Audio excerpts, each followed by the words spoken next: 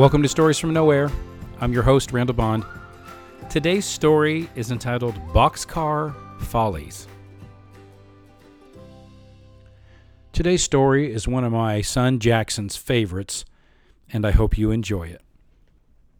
When we were kids, my parents would do things to us that would probably get them arrested today. During the summer months, especially, and on weekends, after we woke up and had breakfast, my mom would lock us outside and just tell us to go play. Now, after kindergarten, we moved out to the country. We lived in the middle of nowhere, halfway up a hill, and the only rule that we had was we had to be within earshot of this big black bell that my mom would ring, and if we heard that bell ring, we had to be home within 3 minutes. That was the rule. Not, don't go down to the river and play on the sandbars.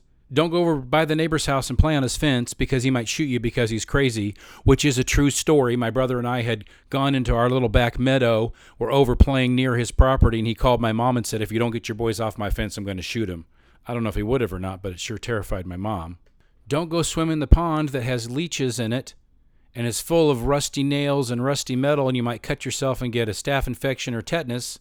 The only rule was don't go so far that you can't hear the black bell and make it back within 3 minutes.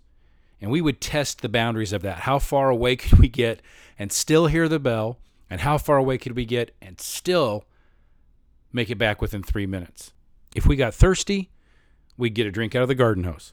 If we got hot, we'd lay in the shade or cool ourselves off by splashing water on us. If we got hungry, my mom would leave snacks and sandwiches in the garage for us to eat. But we weren't allowed back in the house until we heard the bell ring. So we'd ride our big wheels down the hill or our bikes up and down the hill, or we'd build forts or we'd build tree houses. But the thing we enjoyed the most, I think, was going up to our neighbors on top of our hill and playing in and around their big barn.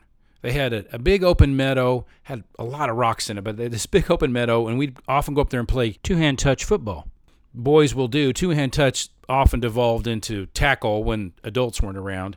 I remember one time, Timmy, who was about 5 or 6 years younger than me and not built very big, Timmy had the ball and was running with the ball, and I went to two-hand touch tackle him, and I knocked Timmy to the ground, and he hit his head on a rock and knocked himself completely out. Now, at the time, us boys, 8 to 12 years old, we thought Timmy was dead.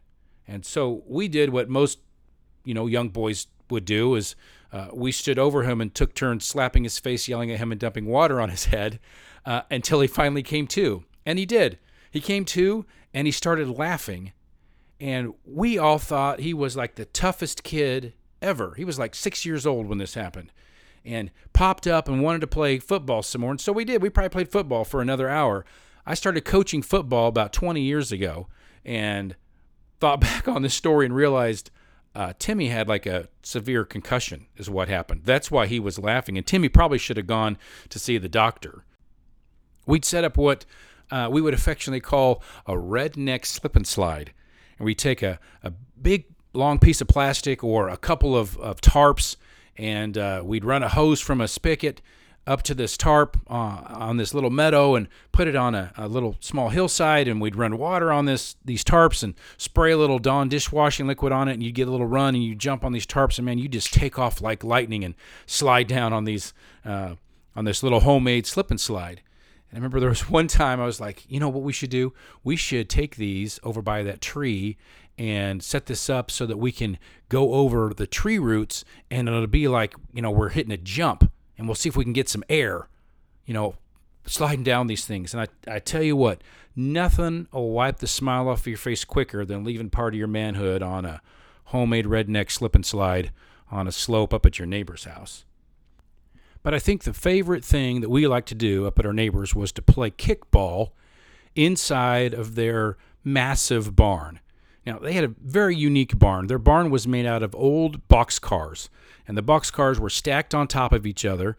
And on the north side, the boxcars, there were 7 or 8 of them in a row, about the length of a football field. On the west edge, there were 3 or 4 of them in a row, going kind of north-south. And then on the opposite end, on the west end of the barn, there were 2 or 3 boxcars, so kind of made this like backwards C formation. And on the inside of it, they had taken old telephone poles and put them in the ground and then put this roofing girder system up and then put a steel roof over all of this. So the inside of this barn was like playing kickball inside of a stadium, an indoor stadium. It was just massive, and we loved playing kickball inside of this area. And we would do it 2 or 3 times a week. We'd go up there. If you played kickball, it's like, slow and bouncy or fast and smooth or however you wanted it. But we loved playing kickball up in that barn. And there were some hard and fast rules that our parents had set. And the rules were you were not to play in or on those boxcars.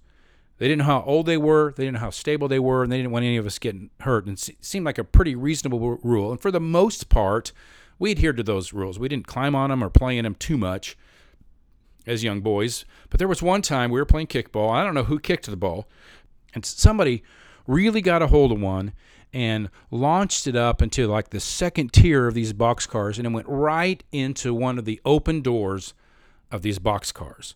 Now, the particular area where they happened to do this, these boxcars, instead of being stacked on top of another railroad car, they had cement walls on either end of the boxcar. And the wheels had been removed, and this ball went literally right into this door. And all of us boys are pretty dejected. We didn't want to quit playing kickball, but we knew the rule. You were not to play in or on these cars. So being the oldest one of the group, I said, you know what? This is what's going to happen. I'm going to climb up there into that car, and I'm going to carefully make my way across the floor, and I'm going to throw that ball out, and I'm going to carefully make my way back, and then we'll just keep playing kickball, and nobody will know. Nobody will be any wiser. It'll be fine. Everything will go on just like normal. And so we all agreed. That was a great plan. We should do that. And I did. I climbed up into the boxcar. I saw where the ball was in the back corner, and I made my way over to the ball. And as I'm making there, the floor's kind of creaking and groaning, but it held. And I get to the ball, and I make it back about halfway across this railroad car, and the floor starts to give way. And so I threw the ball out of the boxcar to make sure that we saved the ball. And as I'm throwing the ball out, I fell through the boxcar, but not all the way. I think I've explained in the past that I had a little bit of a pudgier body type when I was a child. And as I was falling through, my legs made it through just fine. And when I got to my waist, the sharp edges of the boards had kind of dug into my little fat rolls, my little love handles, and had grabbed a hold of those and had pulled my fat all the way up to my chest. And so I hung there with my arms outstretched, my fat rolled up to my chest, and my feet dangling through this boxcar. And we didn't know what to do.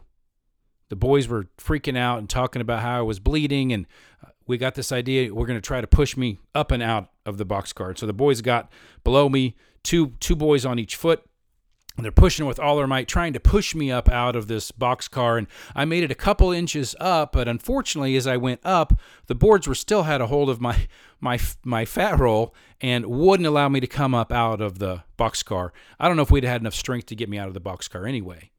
So after hanging there for a good 10, 15 minutes, trying to figure out what the heck we're going to do, I finally said, boys, this is what we're going to do. I said, I'm going to count to 3. And when I get to 3, you guys are going to jump onto my legs and pull as hard as you can, and we're just going to pull me through the boxcar. And I remember Lynn, my neighbor friend, said, if we do that, it's going to cut you to ribbons. And I'm like, look, the other option is to go tell our parents and have one of them come up here to help us out, and then we'll never get to play in the barn again. Is that what you want to do? Or can we just pull me through the boxcar and then we can go back to playing kickball? So I did. I counted.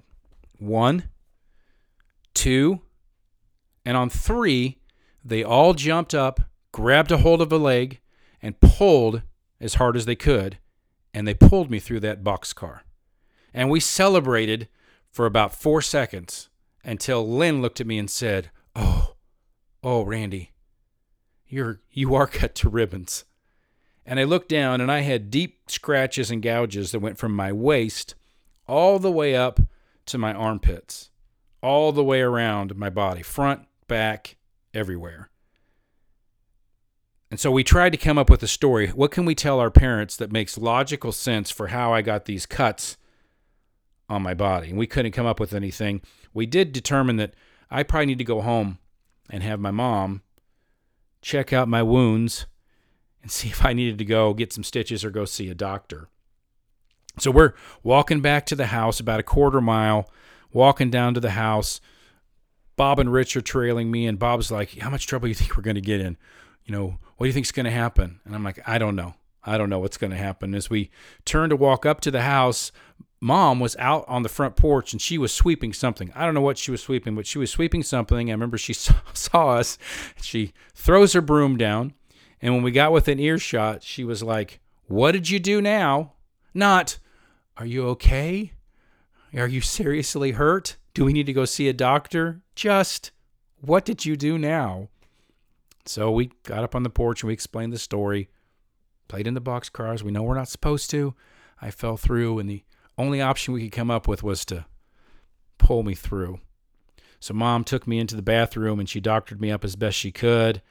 And she told me that I just had too many scratches and she wasn't going to bandage up my whole upper body. And I remember that night sitting, I had to keep my arms out. I couldn't put them to my sides because it hurt too much. So I remember I had to keep my arms out. Lying down hurt too much because it would hurt my back and my stomach. So I sat up all night with my arms sticking out to the sides. And the moral of the story is, well, there is no moral to the story. Don't go climbing around in boxcars when your parents tell you not to, because something like this is probably going to happen.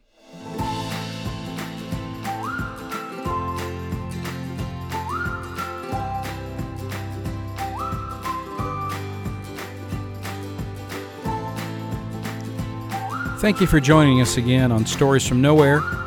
I'm your host, Randall Bond. I hope you'll be with us again next week.